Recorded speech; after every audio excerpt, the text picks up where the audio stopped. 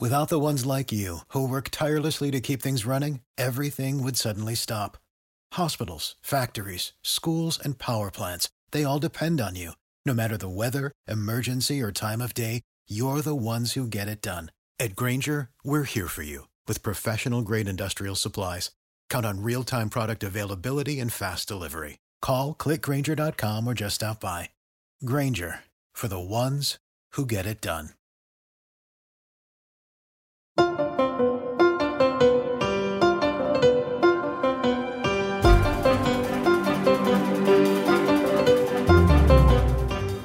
Welcome back to Hashtag Sisters-in-Law with Jill Wine-Banks, Joyce Vance, Barb McQuaid, and me, Kimberly Atkins Storr.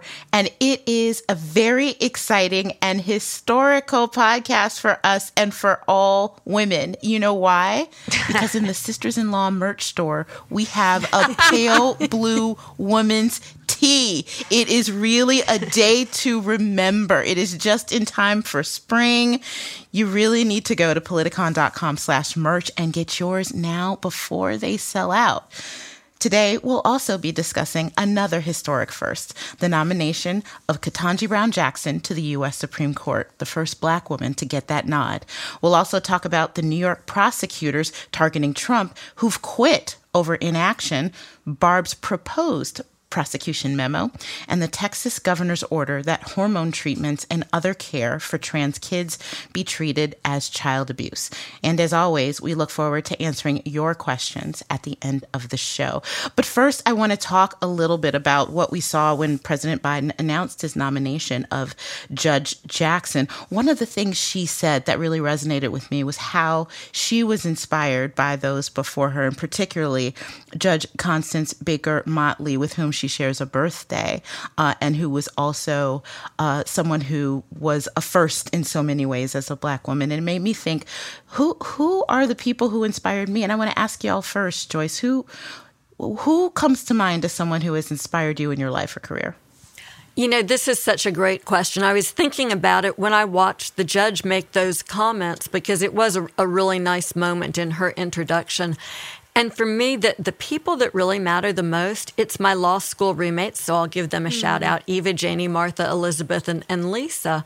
3 years together is a long time in those formative years. And those are women in particular who I look to for inspiration, but also because of that ability to always lift each other up, something that continues to this day. I've spoken with two of them this morning.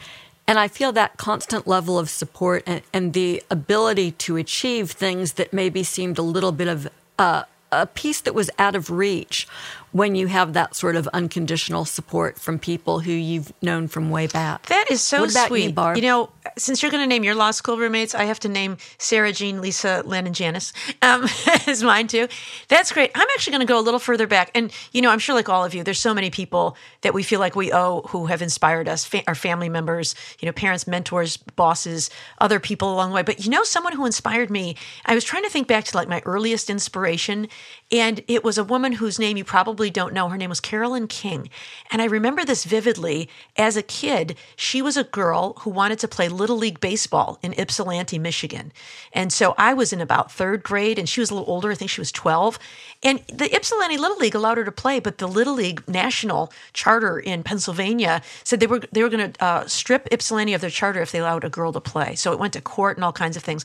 And I can remember asking my mom, like, why won't they let her play? And her explaining to me that there were these rules that prohibited girls from doing certain things. And I've always, from that moment on, just thought, this is not the America I was told I lived in. I was told we can do anything in this country. And I was so offended at that I think it has really inspired me all my life to fight against any example of discrimination or inequality, because that is not what America is supposed to be. So Carolyn King, here's to you. How about you, Jill? Well, my list is really long, and after I thought about it and listening to you, I was like, I really need to limit it, but I really can't.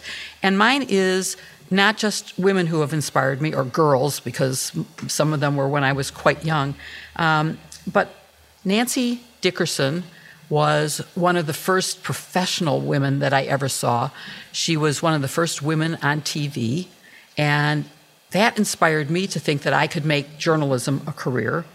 Tony Lewis, who was a New York Times columnist, inspired me by having gone to law school and being a great journalist at the same time to follow that path to journalism.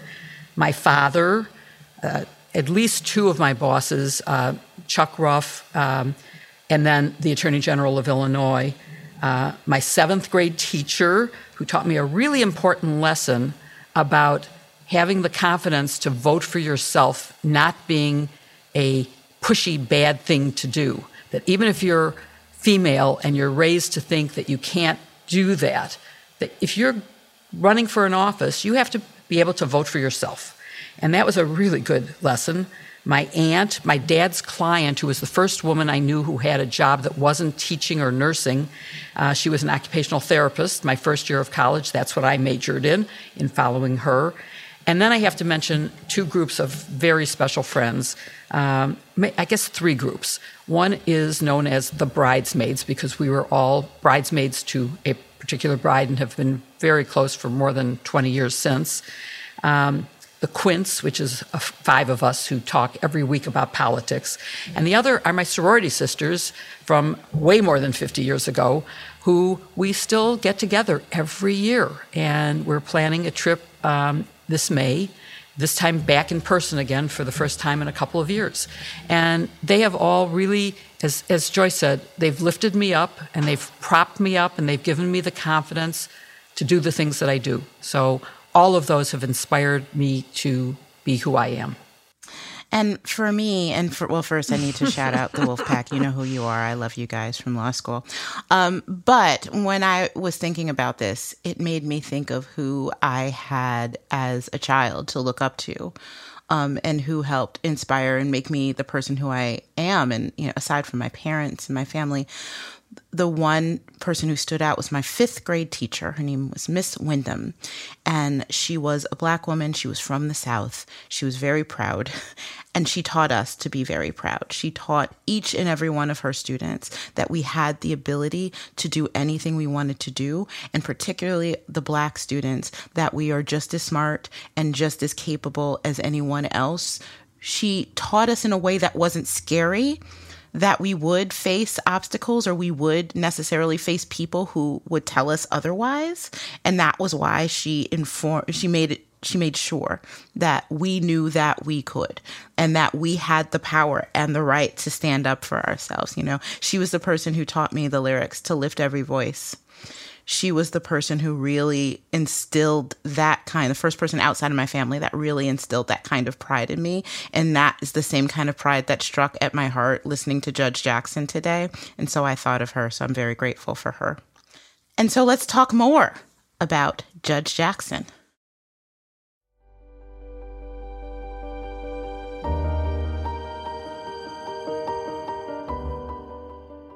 Well, exciting news about President Biden's pick for the Supreme Court, Judge Ketanji Brown Jackson.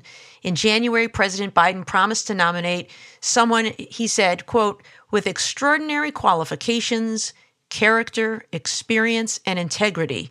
And that person will be the first Black woman ever nominated to the United States Supreme Court. And on Friday, we did see President Biden nominate Ketanji Brown Jackson to the U.S. Supreme Court, the first African-American woman ever to that post. She gave, I thought, some very gracious remarks. And I noticed, Joyce, I don't know about you, that when she was introduced, President Biden had to pull out a little stool for her to stand on behind the podium so that she could see over the top. And I know you and I have shared those moments as well. So not only am I impressed with her credentials, but she won my heart in that moment. How did you feel about that? I felt very seen. It reminded me of the 11th Circuit, where my father-in-law, who is 6'5", was a judge, and the judges, when they came out for en banc, would walk out in terms of their seniority. And the judge who came behind my father-in-law was Phyllis Kravitch, a mighty woman from Savannah, Georgia, who was 5'1" when she stretched tall. And so seeing her standing and sitting next to Bob was always funny. And she actually confided in me at one point and told me she had to sit on a telephone book before they actually made a chair that would accommodate her. So I hope that Judge Brown Jackson, that somebody will make her own special chair. She deserves to be seen. Well, Joyce, let me ask you if you can just tell us a little bit about Judge Jackson, a little bit about her background and who she is. Okay, well, stop the presses. I learned the most important thing about her just as we were starting the podcast. She's a knitter. So, I mean, I think that just does it, right? It's done. Knitters, we vote. We tend to be liberal.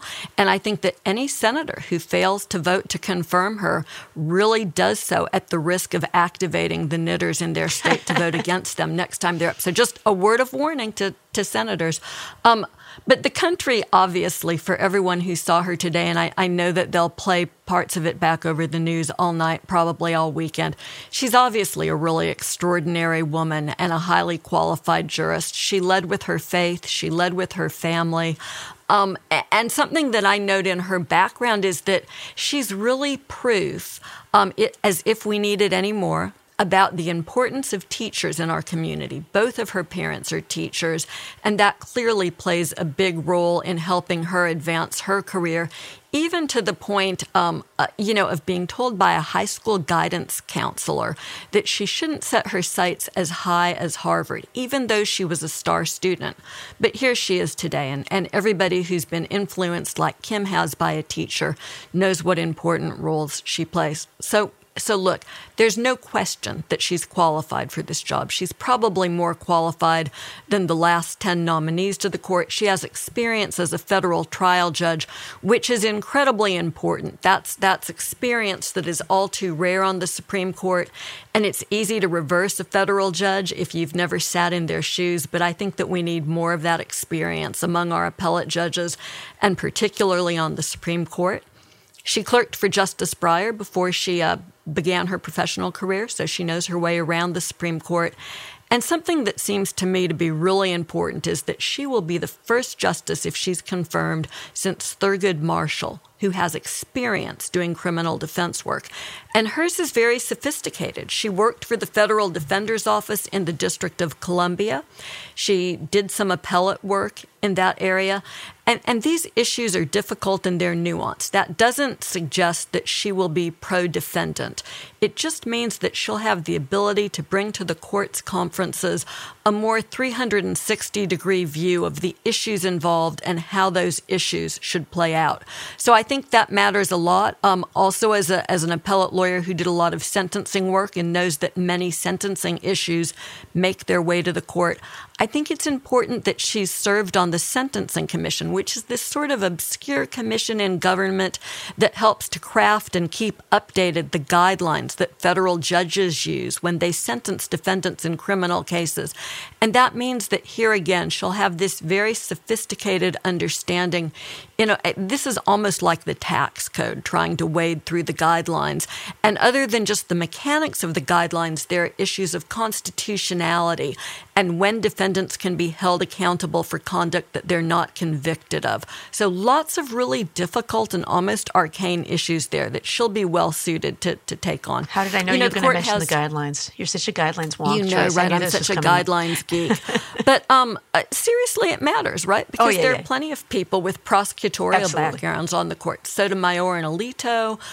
Justice Kagan was the Solicitor General. So, I think her viewpoints, obviously, this is an incredible moment where little black girls can look up and say, I want to be a judge, just like Barb McQuade could look up and say, I want to play ball. Mm-hmm. And that's very real. And I don't think that we should underestimate the importance that might have. The girl sitting out there who's going to see Judge Ketanji Brown Jackson on television tonight and be inspired to a better future, a future that improves all of us and lifts up the country. But boy, I think that we're off to a tremendous start here. She's just something else. Yeah, and you know what else I think about that? For sure she becomes a good role model for young black girls to see someone like them. But I think every time you break one of those barriers, it's good for everybody. I can remember being in high school and a teacher pointing out that there had never been a president who wasn't a white male, but not just any white male, who had kind of a waspy last name. He said, so, hey, you kids, Kowalski and Ranzini, forget about it. It's not a job for you. And I don't think he was trying to discourage them, but I think he was trying to point out a reality in our country. And so I think anytime a barrier is broken, it opens the possibilities for everybody. I mean, I remember crying the night Barack Obama was appointed elected president, because it just meant our country had embraced this idea that diversity matters and that everybody is welcome at the highest levels of our government. So I think it's a great day for everybody to see her appointed to the bench. Kim, let me ask you, you've covered the Supreme Court for a long time, so you're a courthouse insider. And in addition to that, you've spent your career as, in Biden's word, an extraordinary lawyer who is also an African-American woman. What does this nomination mean to you and for our country? Yeah, no, it's super important. You know, before I get into that, just talking about people in height, one of my favorite things that I witnessed as a reporter covering the U.S. Supreme Court is when Elena Kagan was Solicitor General. Now, keep in mind, when she clerked for Thurgood Marshall, Justice Marshall nicknamed her Shorty. But so when she was Solicitor General, there is the podium at the U.S. Supreme Court when you go to argue before it. There's actually an electric button that you can push that raises and lowers it. Mm-hmm. But most of the people who argue are men who are, roughly somewhere around 6 feet, so that it never moved. So when she stood up, first of all, it was slow. So she pushed this button and it felt like it took forever for this podium to lower so that the justices could actually see her. And because it didn't happen very much, because of the microphone on it, this popping sound would happen as the chords that you could tell hadn't been moved in 20 years were moving. And it was like this popping electronic noise. And she would just stand there, just very poised and wait for this thing to come down every time she argued. And it was absolutely hilarious. Anyway, thinking about all of the people under 5'4" who are important to the U.S. Supreme Court. But yes, this is really important. Look. It is a 6-3 conservative court.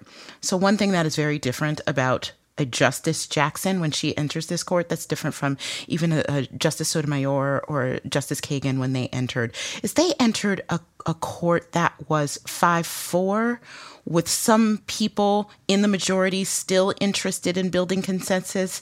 So it gave them the opportunity to try to go in and try to make that, get the victories where they could and try to limit the impact of opinions that they disagreed with and try to push and pull and keep things together. That's how we got things like the decision upholding Obamacare. That's how we got things like decisions that, even if they cut away at affirmative action, didn't kill it completely. Justice Jackson will be entering this court in a completely different way. It is already 6-3, and they have already gone gangbusters, frankly, in taking on look what they're doing just this term: gun rights, abortion, next term coming up with affirmative action, voting rights, immigrate. I mean, they're just going right at it. And so she's coming in as a dissenter. That will be her job, to be a dissenter. She's not, although Biden says she has a history of building consensus, she does. That's not what's going to happen on this. So that's going to make her job so much harder as a new justice than just about anybody else that has been put on this court in a generation. And so what I am hoping is that she uses that power strongly. Yes, talks to people in that conference, talks to the other justices when they decide cases, to give a perspective that is different not just as a Black woman, but as a former public defender, as somebody who understands sentencing, as somebody who grew up in a place like Miami, where there are a lot of people who look very different than the other people on that court, and brings that and at least tries to make them understand, even if her biggest external power is in those dissents. So I'm hoping when she writes those dissents that it's for the ages, that it's for the future, that it's for the people who she said she wants to inspire in the future, and that she does that job well. Yeah, and Justice Ruth Bader Ginsburg had often said that a big part of her work was writing dissents, but as she said, a dissent is not for today; it's for the future, and sometimes the dissent from last decade can become the majority opinion in the future. I know there is a largely cited concurring opinion from Justice Sonia Sotomayor about privacy that in 2012 was seen as, just sort of an aside and dicta, and has now become the heart of a lot of privacy decisions. So, taking the long view, writing for the ages. She's only 51, so let's hope she's on the court for decades to come, and she'll have a chance to, make her mark in that way. Jill, speaking of history, let me ask you, You've seen history on the court. When you started practicing law, you've talked about the fact how there were so few women. And in fact, by the way, Jill, I should mention that speaking of people who've been inspired and by whom they've been inspired, I hear from so many people that they were inspired to become lawyers because of you, people who I know who are judges, who became judges because of you and seeing you in your work during Watergate. But when you became a lawyer, there were no women at all on the Supreme Court, right? Sandra Day O'Connor didn't come along until the 1980s. And so we didn't get a Latina till the 2000s, and now finally we have the first African-American woman judge on the court. What do you think is the significance of this appointment? I think that we've talked about some of them already, which is, of course, it is inspirational to other people who look like her. So little black girls can now look ahead and say, well, I look just like that judge. That's an important thing. But it's also her skills that I think are going to make a difference. And part of it is she's very much known for building bridges and for being able to get compromise. And so that maybe the 6-3 court becomes a 5-4 court at least, because she can bring along one of the 6 to the positions that the more liberal justices are espousing and trying to fight for. It is, when I started practicing law, and to me the most important thing is opening doors to other women, to having my successor as General Counsel of the Army be another woman, because that means that you didn't mess up too badly that they said, oh, we can never hire another woman because they just can't do the job. And I think that seeing all these women now, when I started, only 4% of all lawyers were women. And we were made fun of. We were definitely bullied. Yep. Horrible sexism and discrimination, all of which was legal at the time. There was no Title IX. There was no EEOC. There was no Ms. Magazine. I mean, there was nothing that protected the women who went into law. And so it is important now. And, there's a rule that says there have to be at least 3 on any group to have an impact, whether it's a corporate board or a court. And having more than 3 would be even better, or as Justice Ruth Bader Ginsburg says, there'll be enough when there are 9. And I look forward to that day. But adding a woman and adding, the color issue becomes complicated to me because Justice Thomas is also a black justice, but does not represent any views that I would ever want to be the predominant views of the court. So she will bring a different set of experiences and views. So I think she's really an important historic addition. And for any advocate who appears now before the Supreme Court, they're going to have to take very seriously not just white men as justices, but women and people of color. So I think it's an important step. Yeah, when Joe Biden, by the way, I think it was 2 years ago to the day, I heard today, that he made this campaign promise to nominate the court's first ever African-American woman. Initially, when he made this announcement that is, what he planned to do in January, it was met with a lot of criticism. We heard a lot of things about, reverse discrimination or, how this was identity politics or something like that. And it seems like that died down pretty quickly. What do you think about that? Joyce, do you have any theories as to why that died down quickly? It just didn't seem to really, have legs, as they say. Yeah, I'm sure that they're sandbagging it. I mean, it was only remarkable in the first place, right, that Biden announced he'd pick a black woman, because for so many years it was clear you didn't have to say who you were picking from. It was always going to be a waspy white dude, or at least a white guy. I'll give deference to Justice Scalia there. But, the notion that this is something that smacks of reverse discrimination, and I think one of the reasons it stopped, is that it just doesn't fly when you're picking from among a highly qualified group that has been explicitly passed over for far too long. But that doesn't mean that we've heard the last of it. I expect it's going to raise its ugly little head again soon. Interesting. I mean, it's perfectly lawful. There has been a lot of case law on this in higher education in particular, that affirmative action is permissible. Racial preferences are permissible when they are narrowly tailored to achieve a compelling governmental interest. And the Supreme Court itself has held that diversity is a compelling governmental interest. But it could very well be. Wait till next Well, I know. I term, was just going to say it could very well be that the court reexamines that doctrine. What do you think about that, Kim? We'll have this justice on the court reviewing that very principle. What do you think it's in danger? Yeah. Yes, I mean that's one of the cases that explicitly that I'm talking about. I mean that is on the docket already for next term. Yeah. So if she is confirmed, that case will be on, and we have seen this court chip away at that doctrine until it was held together by its very threads. It's literally holding on for dear life to be permissible, and that's only because of Justice Anthony Kennedy, who is gone. So I think that is that a lot of justices have expressed antipathy toward it. Yeah. Among them, Clarence Thomas, who himself was a beneficiary of it. But if you read his autobiography, he sees it as insulting, even though he got a scholarship to Holy Cross, even though, he was appointed to replace Thurgood Marshall. Do we think that was purely accidental? But he sees the idea that someone helped him as insulting, as opposed to saying there is systemic discrimination in this world, that we have to do what we can to eradicate it and to make sure that people have that chance, that a little boy from Pinpoint, Georgia, who grew up poor like him, has a shot at the U.S. Supreme Court. So it's quite remarkable.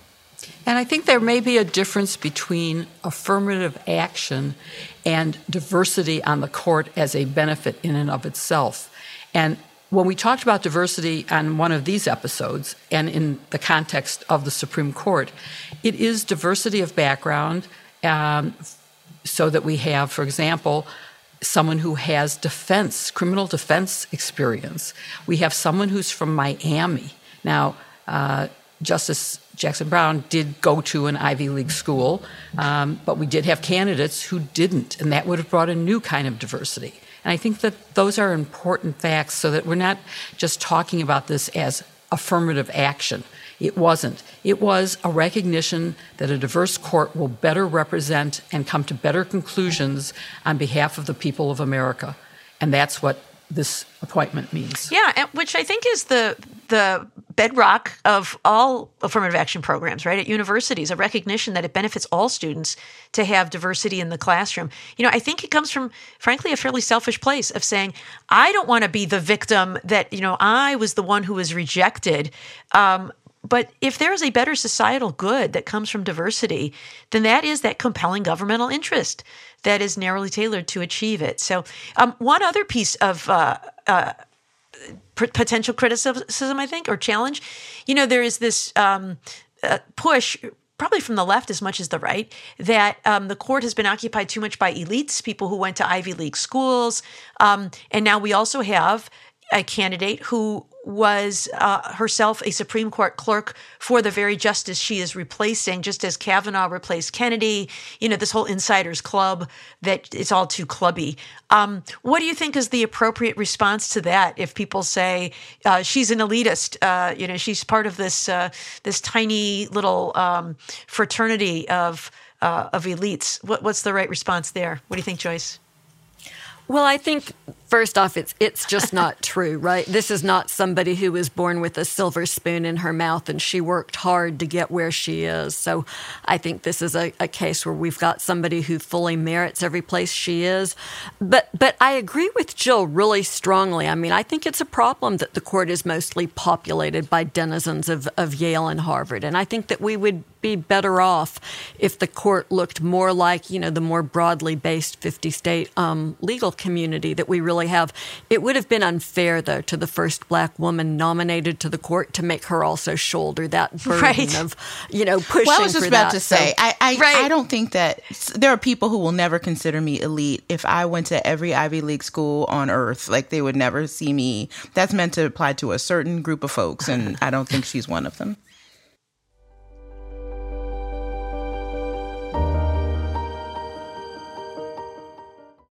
If you own a vehicle with less than 200,000 miles and have an auto warranty about to expire or no warranty coverage at all, listen up. CarShield has a low-cost month-to-month vehicle protection plan that covers more parts than ever. Visit carshield.com/audio to find out how you could pay almost nothing for covered auto repairs. Drivers who activate this vehicle protection today will also receive free roadside assistance, free towing, and car rental options at no additional cost. Get your free quote today at carshield.com/audio. That's carshield.com/audio.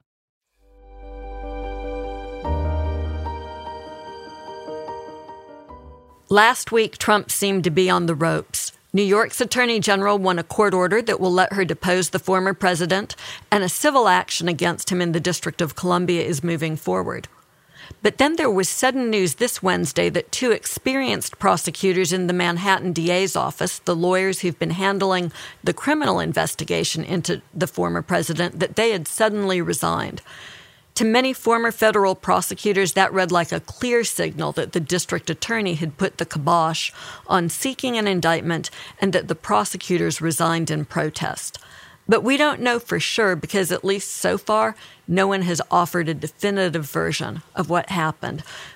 So, Kim, let me turn to you first. What do you think happened in New York City? What's the latest reporting on the Manhattan DA's criminal investigation? And how do you interpret the future, what the future has in store for this work that's been going on in Manhattan for more than 3 years now?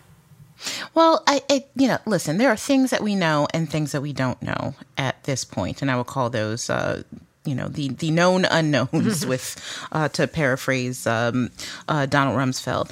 So what we know is that Carrie Ardern and Mark Pomerantz submitted their resignations, and it was reported that they did so because DA Bragg said that he was unsure about whether to move forward with a criminal case against Donald Trump for fraud. And that's really all that we know. What we don't know is we don't know what Bragg will do. That he hasn't made that announcement yet. We don't know if there was a disagreement between Bragg and these prosecutors, if they quit in protest or if their jobs came to an end because the part of the work they were doing had naturally ended. We don't know if there is a lot of there. So this isn't that surprising to me. This investigation has been going on for 3 years. It started with Cy Vance, and it's still ongoing. It seems to me, yes, thorough investigations do take time. We've talked about that. I think 3 years is on the excessively long side, and I think that there were probably already signs that there may be problems with this by way of the fact that we hadn't seen charges yet. So I'm not an expert here. This didn't surprise me that much. Of course, these resignations, that's a good headline, but I think we need to learn a lot more before we have any definitive answers.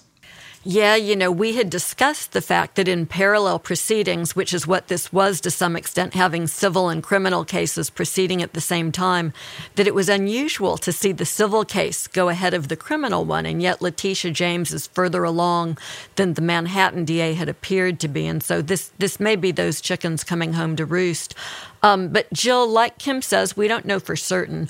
But what do you think this means for the Manhattan DA's investigation? Do you think it's at an end? When I first read about the resignations, I thought for sure that's what it meant. But then when you take a step back and you think about, well, what are all the possible explanations of why they quit? A number come to mind. I mean, it could be because they wanted to prosecute and Bragg didn't. It could have been because of reporting that we now are reading that the new DA Bragg was just not interested, that he would take phone calls and do texting while he was in meetings with them about the case. It could be that he wanted to go ahead and they didn't. It could have been because there was some investigative technique that they wanted to use and he wouldn't let them, or that he wanted them to use and that they didn't want. So there's a lot of different reasons. But the thing that really made me change my mind and say, well, maybe it's not over, is that he has appointed Susan Hoffinger, who is a very experienced attorney, to now take over the case. So he hasn't just shut it down. The two who quit were the people who've been working on it the longest. And I know from my experience in Watergate, when Archie Cox got fired, we thought about quitting in protest over his firing. And it wasn't clear whether we had also been fired. But Archie said to us, if you can keep on doing your job, you must stay. You know the case, and it would be too big a loss to have you then leave. Then he's getting exactly what he wants, he being President Nixon. So you can't quit. So it is a big loss to lose Dunn and Pomerantz, who know the case. But the fact that there is someone new taking over means it hasn't shut down completely. On the other hand, supposedly Vance, the predecessor DA, was ready to indict, and they didn't. And he left office, he didn't run for re-election, and nothing's happened. So there's part of me that says, yes, it's over, and there's a part of me that wants to hold out hope, and to hope that it's more than just a civil case. At this point, I'm happy with a civil case, but I would like it to be a criminal case. Yeah, it's really interesting. You know, the New York DA, or rather the Manhattan DA, still has to go ahead with the trial for Alan Weisselberg and the Trump Organization. So, of course, he has to have another prosecutor step into the shoes of the two that departed.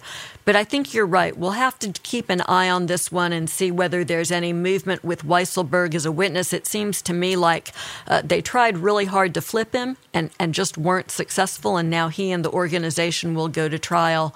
And whether anything develops that could advance a criminal case, I think is open.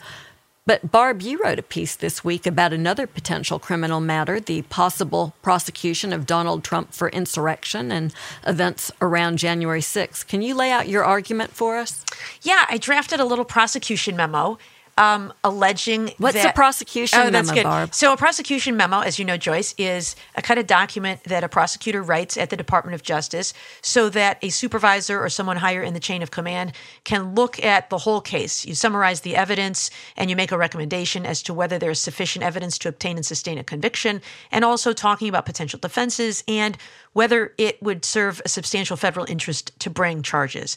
And so I wonder, what might that look like if you were to prepare such a thing? There's been a lot of question, is DOJ investigating or are they not? And so I thought, well, let's just put together all of the evidence that is out there in the public domain to see if there is sufficient evidence there. And I focused on a couple of statutes. One was conspiracy to defraud the United States by obstructing in the certification of the president. And the other was obstructing an official proceeding, which was that January 6th proceeding where Mike Pence was to count the votes. And I did not link any of it to the physical attack on the Capitol.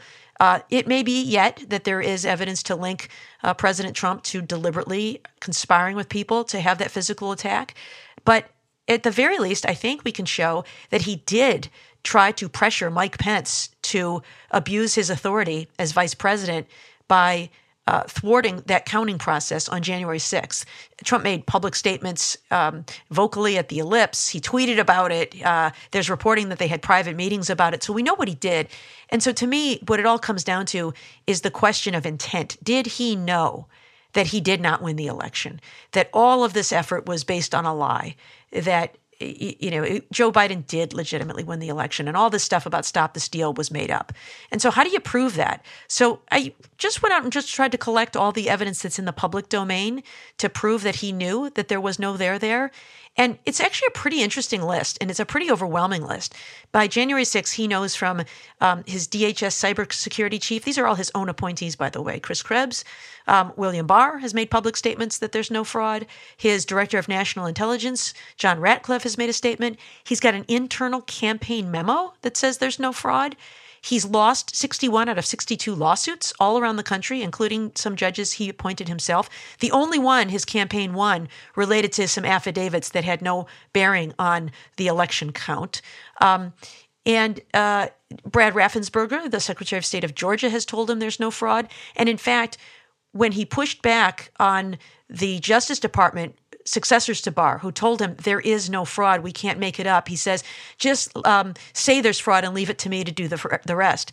And when they said, no, there's simply no fraud, and he wanted to send letters to all these states asking them to convene their legislatures to throw out their electors, there was a threat of a mass resignation by DOJ lawyers and by White House lawyers. And Joyce, did you know, I only knew this once I delved into it, they had sent an email to the co-chairs of the AGAC saying, you should decide for yourselves whether you want to resign, but this is what we're doing and why. You know that they would have sent that to all 93 U.S. attorneys. And so imagine what that mass resignation would have looked like. And only then did Trump back down from this plan to fire Rosen and appoint Clark to follow through on this part with the state legislators. But nonetheless, he persists still onto January 6th and keeps pressuring Mike Pence to subvert the election. And so to me, that is overwhelming evidence that he knew that there was no there there. In fact, as one court said, there was not a scintilla of evidence. There's no evidence whatsoever. This was just made up. And so I think based on all that evidence, it seems to me that they can obtain and sustain a conviction. The harder question is whether they want to go down this road. And I think the only thing worse than going down this road is not doing it and holding him accountable. Nobody ever says, thank God for the lawyers. But when you think about it, we really do owe an awful lot to the lawyers in this country and to other people in government. I like your article, and we'll put a link to the piece in the show notes so everybody can read it. It's a tremendous piece at Just Security, which is an online sort of a legal venue. I like the piece a whole lot, and I think it's worth pointing out that you make the case just based on the publicly available evidence. You don't have subpoena power. You can't look at people's phone records. The evidence is undoubtedly better in many ways than what you had to work with, and yet you make a really good case. So, Kim, you're the reporter among us. What do you think is going on at DOJ? Aren't they or aren't they? Is it go or no go for Merrick Garland? I wish I knew. Listen, I'd have the Pulitzer if I knew the answer to that. I really don't know. Listen, my gut, we've talked about this before. I was among those of us who had grown quite impatient with the DOJ and what they were going to do. I was sort of eased a little bit when the seditious conspiracy charges were brought against the Oath Keepers, although some of them had already been charged with other things. Those additional charges, it seemed like maybe there was a crescendo that could be leading up to something. But after Barb's memo, you can read it either way, right? Either that, okay, so the DOJ has to know this. Like, they have to understand this. So something must be going on. There must be a chance, an imperative that this needs to be pursued. On the other hand, that's a big step. And perhaps there is some hesitancy by some at the top to charge a former president. I honestly don't know. I wish I did. Yeah, don't we all? But I agree with Barb's conclusion. The only thing worse than prosecuting a former president would be not doing it in this situation. I agree. Jill, what do you think? Is there sufficient evidence? It seems clear when you just look at, what we saw in the news, it looks easy, but that's not how it works for prosecutors. There's this usual caveat that we always talk about. There has to be sufficient admissible evidence for the government to prove a case beyond a reasonable doubt. So do you think they can get there? Yes. Let me go back a ways. As someone who was in a position to try to indict a sitting president, and then for a brief moment, a chance to indict a former president in the approximate few weeks after he resigned until he got pardoned. And I think that indicting, I agree with Barbara, the worst thing is to let someone get away with it. You set a pattern. I think that if Richard Nixon had been indicted, maybe there would have been a lesson for Donald Trump. Mm-hmm. And maybe we wouldn't be in the mess that we are in. And I can also relate that to Putin. We let him get away with taking Crimea, and now he's taken much more. So do I think there's enough evidence? I can also go back to when I first appeared on MSNBC back in 2017, and Brian Williams asked me about, do you think you could make an obstruction case? And this related back then to the Russia investigation. And I said, yes. Well, I have an even stronger yes to many crimes now. So when you ask, do I think that there is sufficient evidence to prosecute Trump? I'm going to broaden it beyond DOJ and say that in addition, I think the Fulton County investigation is a likely possibility. The New York Attorney General is not an indictment, but it could be a civil case. And we understand that our friend Mimi Rocha in Westchester County has a investigation going of his mishandling and financial wrongdoing at his golf course in Westchester County. The tax audit. What's going on with the tax audit? Nobody's tax audit takes that long, and he's been out of office for a year. So, okay, they didn't investigate while he was in office, but either he committed tax fraud or he didn't. It should be announced that it's over, or he should be charged with having to repay the money. Violating his duty that the laws be faithfully executed, and that he was interfering with Congress doing its constitutional duties, those are crimes. Those are things that I think the evidence seems pretty clear on. There's a good case for his being an accomplice to the insurrection, to the violence and the destruction there. And so I think there's a whole lot of crimes that DOJ and other entities could bring. There are cases pending in addition to criminal ones, but I think we need to get this moving. And there is a difference between knowing he did something and being able to prove it by admissible evidence beyond a reasonable doubt. But I believe, based on what is publicly known, and I'm assuming that for everything we know, it's the tip of the iceberg and there's much more proof, that the answer to your question is yes, there's sufficient evidence. And the fact that nothing has leaked makes me think that they're doing nothing. And that I'm hoping they read Barbara's piece. At least 3 of us have written press memos many, many times, and hers is a really good one. If I was the Attorney General of the United States, I would say, okay, we don't have to prove all of the cases that are possible. Let's go with this one. Let's take this one first.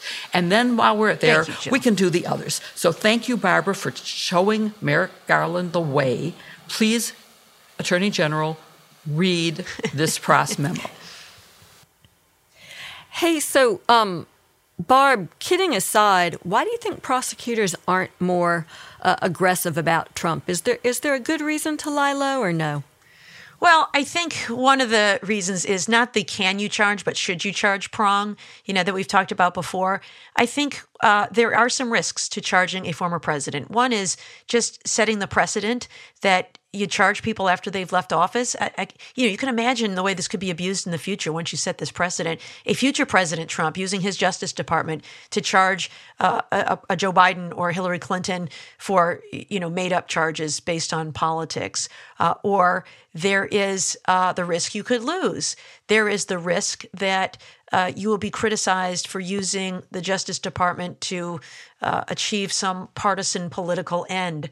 So I think those are all potential negatives, especially when you have Merrick Garland, who I think was selected for this position in large part because not only is he a very smart lawyer with great experience in the Justice Department, but someone who I think pledged to restore independence and public confidence in the Justice Department. And so there is a downside of bringing charges against a former president that could backfire here. But I just think that when you think about one of the main reasons we prosecute cases is to deter people from engaging in similar conduct in the future.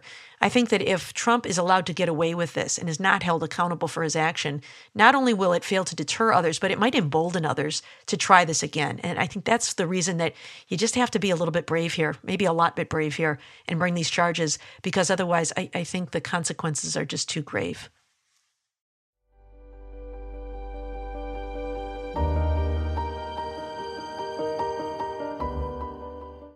If you own a vehicle with less than 200,000 miles and have an auto warranty about to expire or no warranty coverage at all, listen up. CarShield has a low-cost month-to-month vehicle protection plan that covers more parts than ever. Visit carshield.com/audio to find out how you could pay almost nothing for covered auto repairs. Drivers who activate this vehicle protection today will also receive free roadside assistance, free towing, and car rental options at no additional cost. Get your free quote today at carshield.com/audio. That's carshield.com/audio.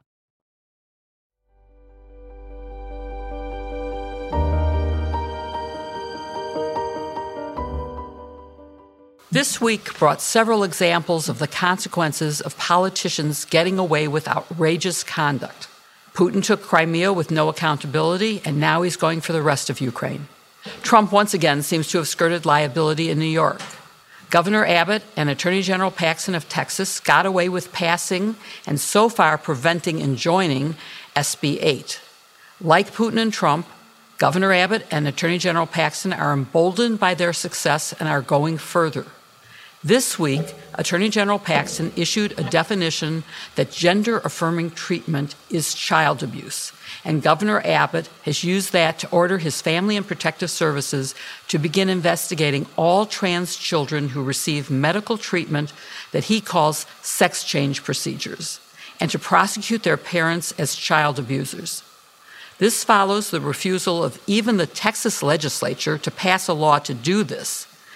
Based on his order, Abbott has also instructed all teachers, doctors, and caregivers to begin reporting any trans students they see, or they will face consequences. District attorneys representing 5 of Texas's largest counties said they will defy this order and will not treat gender-affirming procedures for transgender youth as child abuse. So let me start with you, Barb. Is the Attorney General's opinion or any other factor that has been mentioned a legitimate basis for this order? Well, I think it's the kind of thing that you can use as pretext or subterfuge to justify an order. Attorneys general, play different roles in different states. And one of them is to issue what they call these advisory opinions. And that is, the Justice Department in Washington does this too through its Office of Legal Counsel. In the absence of legal precedent out there, they give these advisory opinions to the government so that they can make a decision about whether they should act or not act in certain situations. But they're not binding legal authority. So if someone were to file a lawsuit, an attorney general's opinion is really nothing. It's just guidance that can help someone to make a decision in government. And so I don't think that anybody should see this as an obstacle to filing a lawsuit that is violating parents' rights to make decisions on behalf of their children. Joyce, let's look at whether there's ever been a law that has identified a particular medical intervention as prosecutable child abuse, or whether there's a comparable child abuse strategy that could be used to hold parents and others liable and deprive minors of other medical care. And of course, abortion comes to mind, or any kind of drug intervention. Yeah, so, first, I think it's important to point out that it's exceptionally rare. I don't want to say it never happens, but it's exceptionally rare to use surgery for children, especially young ones. And the standard medical practice involves using puberty-blocking drugs, puberty blockers, to prevent puberty because it can carry traumatic consequences for trans children. When you use the puberty blockers, you can keep those traumatic consequences from occurring. And, of course, that's one of the medical actions that this move by the Texas folks is designed to prevent parents from using on behalf of their kids. So the whole goal of that medical approach is to buy a little bit of extra time, to give children the opportunity to grow and to mature so that they can make their own decisions about what's right for them. That means that the entire predicate for this action in Texas, it's both misstated and it's overstated. There's this sort of pretense, that very young children are being mutilated by surgery, as the Texas governor would have us believe. And what's really happening is actually supportive medical care that's very different and it's just the thing that really annoys me about this, just to be honest about it, and I have good friends who work in this area in Alabama where it's not easy work to do. Medical opinions from a wide variety of practitioners, including pediatric practitioners, is that puberty blockers, that's the right way to go, that's the smart, savvy way to go. And so by attempting to cut that off by threatening criminal prosecution, Texas is really trying to damage these children. This quote action by Texas, as Barb points out, it's based on a non-binding opinion issued by the Attorney General. It's not a law. And so to the point of your question, this targeting of trans children, I think, is unique and unprecedented. But I think other states will follow with similar statutes, particularly if there's not quick legal action to cut it off. Well, I agree with you completely. And as the friend of parents with trans children, I know how mean this is. This is really cruel and has actual psychological damaging impact not to allow this to happen. And I think a little later we can talk about some of the other states and things that have happened that go to this. But first, let's look, Kim, at whether this violates the privacy of medical decisions, the right to determine your own or your child's care in consultation with a doctor. Is it also a first step to barring adults from having gender-affirming medication?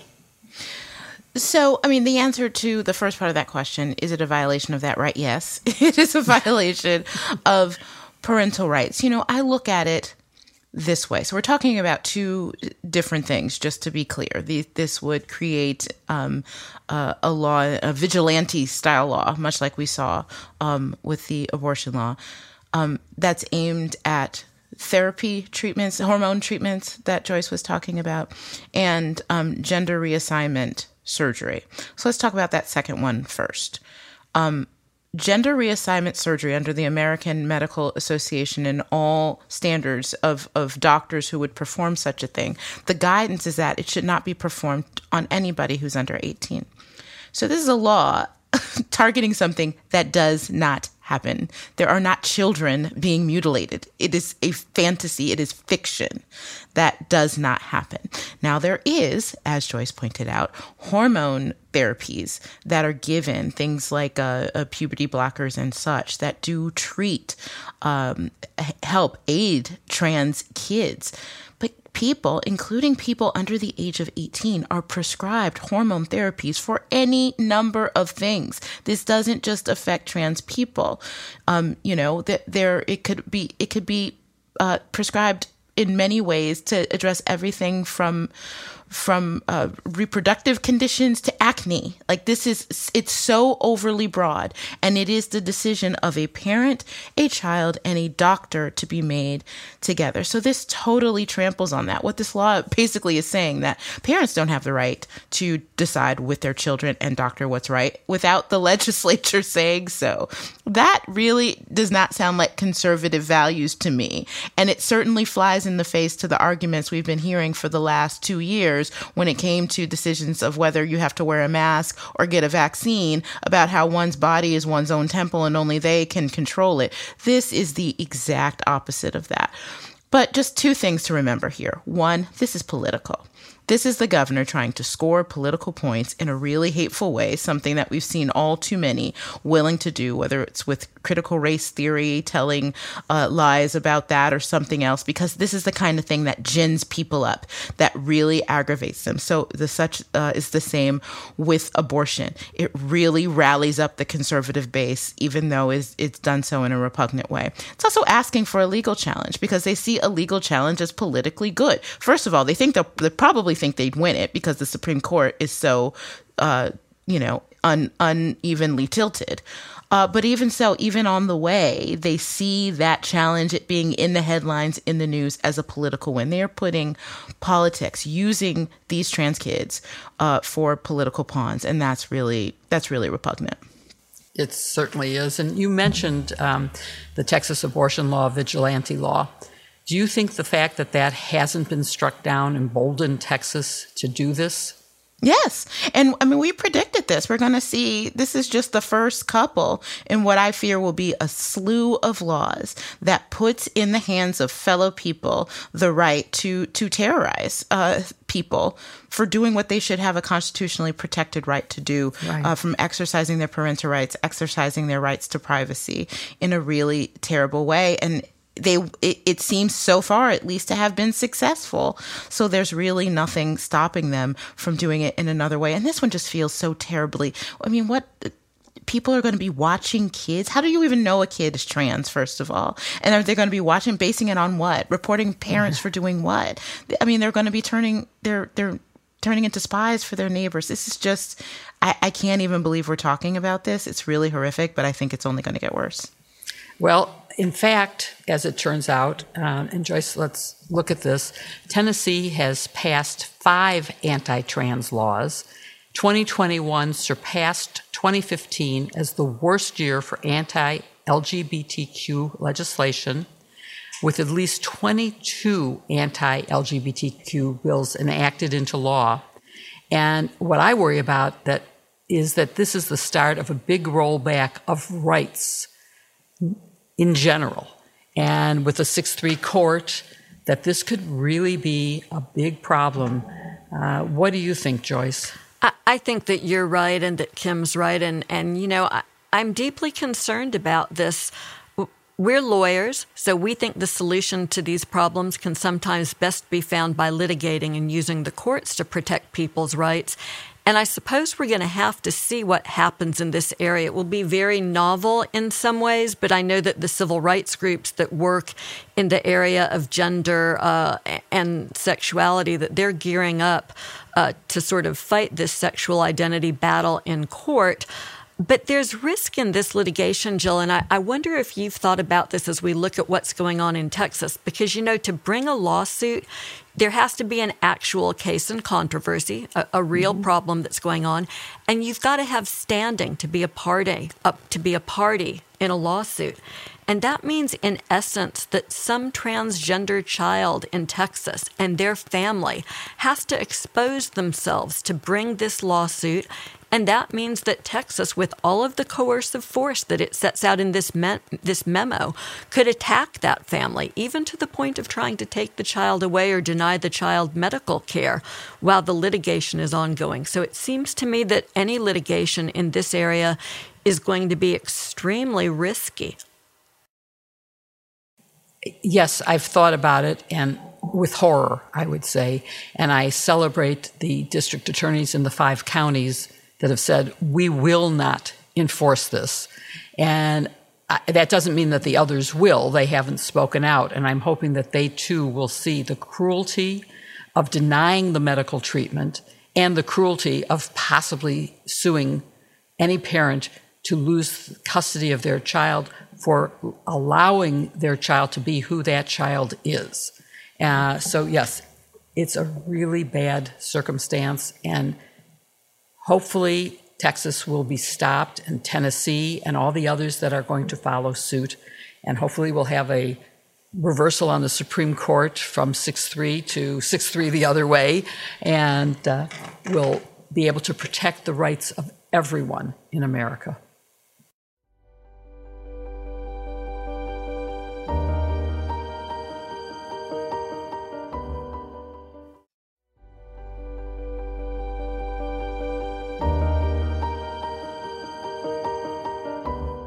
And now we get to our favorite part of the show, which is answering questions from our listeners. If you have a question for us, please email us at sistersinlaw@politicon.com or tweet using the hashtag sistersinlaw.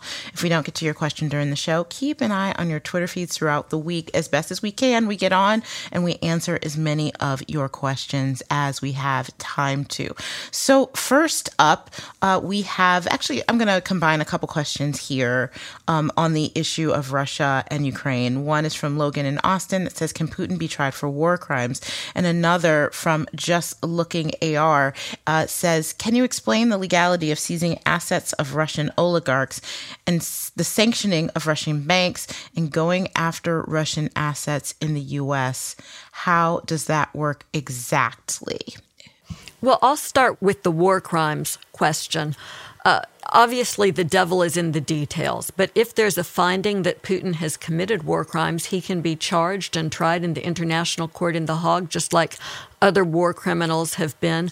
Those charges are usually fairly serious charges. For instance, genocide is one of the crimes against humanity that can be charged in that way. I think it's too early to know definitively whether or not there will be an effort to charge Putin. And we'll have to wait and see what happens. So, Joyce, from where I come from, we say The Hague, not The Hague, but okay, Der that's Haag. one of our Der Haag. I'll start on the second half of the question about seizing assets, and that has actually already started because it was announced today at a press conference that assets were being seized, including those of Putin himself. And that is in an effort to make this real for the oligarchs and Putin in terms of the consequences of their illegal invasion of an independent country. And they have the ability to do this based on really broad executive authority when it comes to foreign assets. In fact, the Treasury Department, under federal law, can take really sweeping action like this against foreign assets and foreign debt if countries do things like invade other countries. So there is strong legal support for the president's ability to do that, and that's why he was able to do it so quickly. Okay, so we also have a question from Robert in Canada, which says, what are the ethical and legal standards that govern the practice of lawyers, particularly defense lawyers, when it comes to legal practices? I guess the real question is, does anything go, particularly for defense attorneys in representing a client? Just the long and short of that is no, anything does not go. Lawyers are licensed. It's one of the licensed professions, and we have to adhere to not only all kinds of standards from continuing legal education to ethical standards that we have to adhere to. Otherwise, we lose our licenses. And defense attorneys, despite what you may see on TV, they have to do things like, they can't knowingly misrepresent something to the court that they know not to be true. Yes, they can defend their clients zealously. In fact, they really should. Every defendant deserves a strong defense, but they cannot do so by lying, by concealing evidence, by doing anything essentially that is unethical. So each state has an attorney registration and discipline commission and has rules of conduct, code of ethics. And that's, for example, what led to disbarment proceedings against Rudy Giuliani, was for lying in court and misrepresenting in documents that you file with the court. That's a no-no in every single state. And that's how you get held accountable.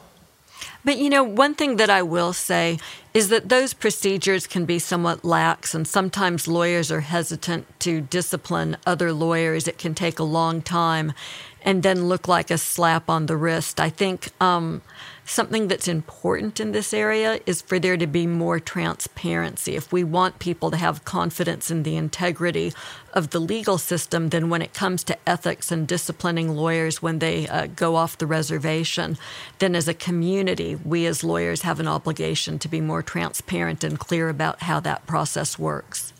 And I think we've seen a little more energy in that area post-Kraken. So I think people see how terrible it could be. Post-Kraken. And our final question is from Kevin. How do you cope with men who insist on mansplaining? What has been the most egregious example of this in your careers thus far? It's not even my career. I won't name him, but once a friend of mine who is still a friend, I forgave him, mansplained me directions to the Women's March in Washington. I kid you not. I was just like, what are you doing? Like, do you hear yourself? That's one of my favorite examples. But how have y'all been mansplained to? I mean, it's constant, right? And it's incessant. Twitter is one of my favorite places where it happens, but it happens in daily life all the time. But I'll tell y'all, my favorite case of mansplaining didn't happen to me. It happened to my neighbor, Sarah Parkak. Sarah is an archaeologist, and she's the woman who pioneered the use, it's sort of over my head, of GPS locating to figure out where to dig in Egypt.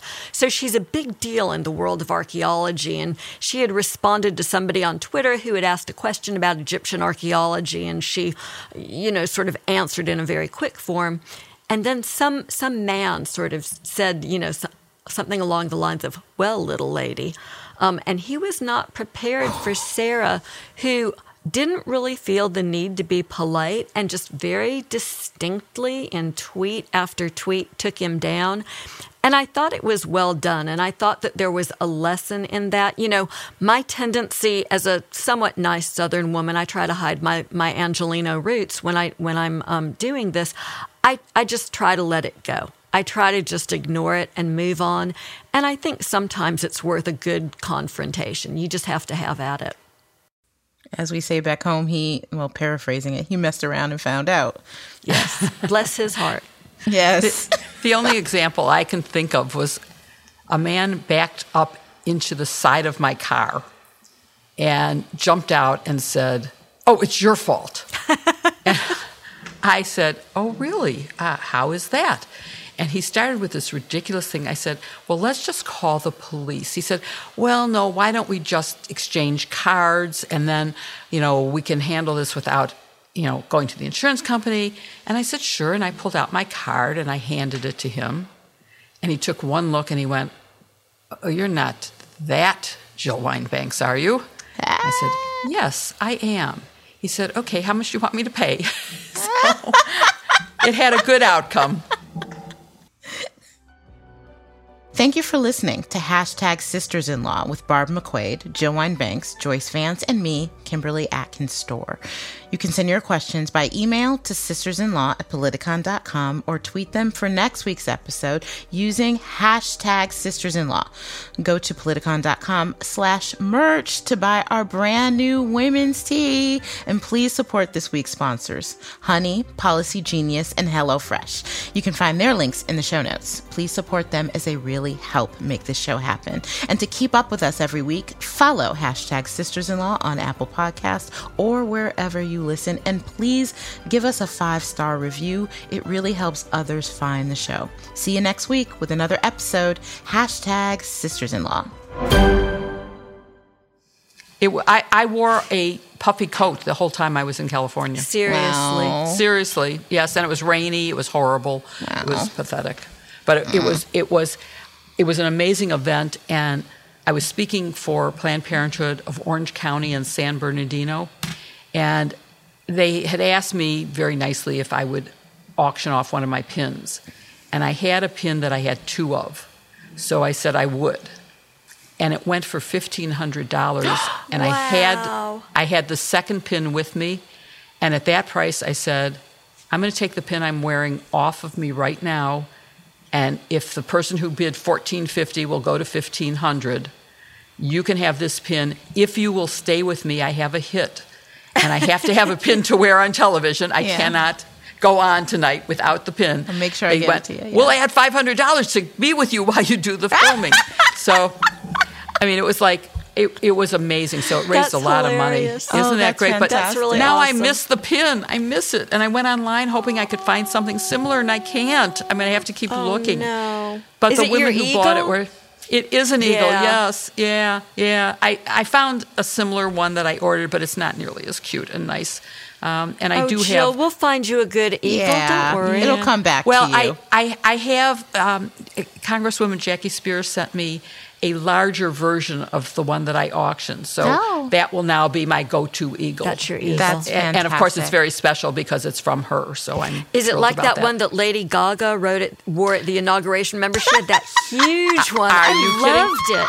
I have a huge one. It's not as huge as hers, but I do have a huge one. But you really have to have the right thing on to wear that because it takes up literally, large part of the possible material on my chest. If it's from the inauguration, maybe we can find remember Aretha Franklin's hat? Then maybe we can find a version of that you can wear with it. So, It is you'll be amazing. making a full inaugural statement. Oh, All my right, God, that shopping would be trip fantastic. for sisters-in-law. We're on. It would be great. It would be great.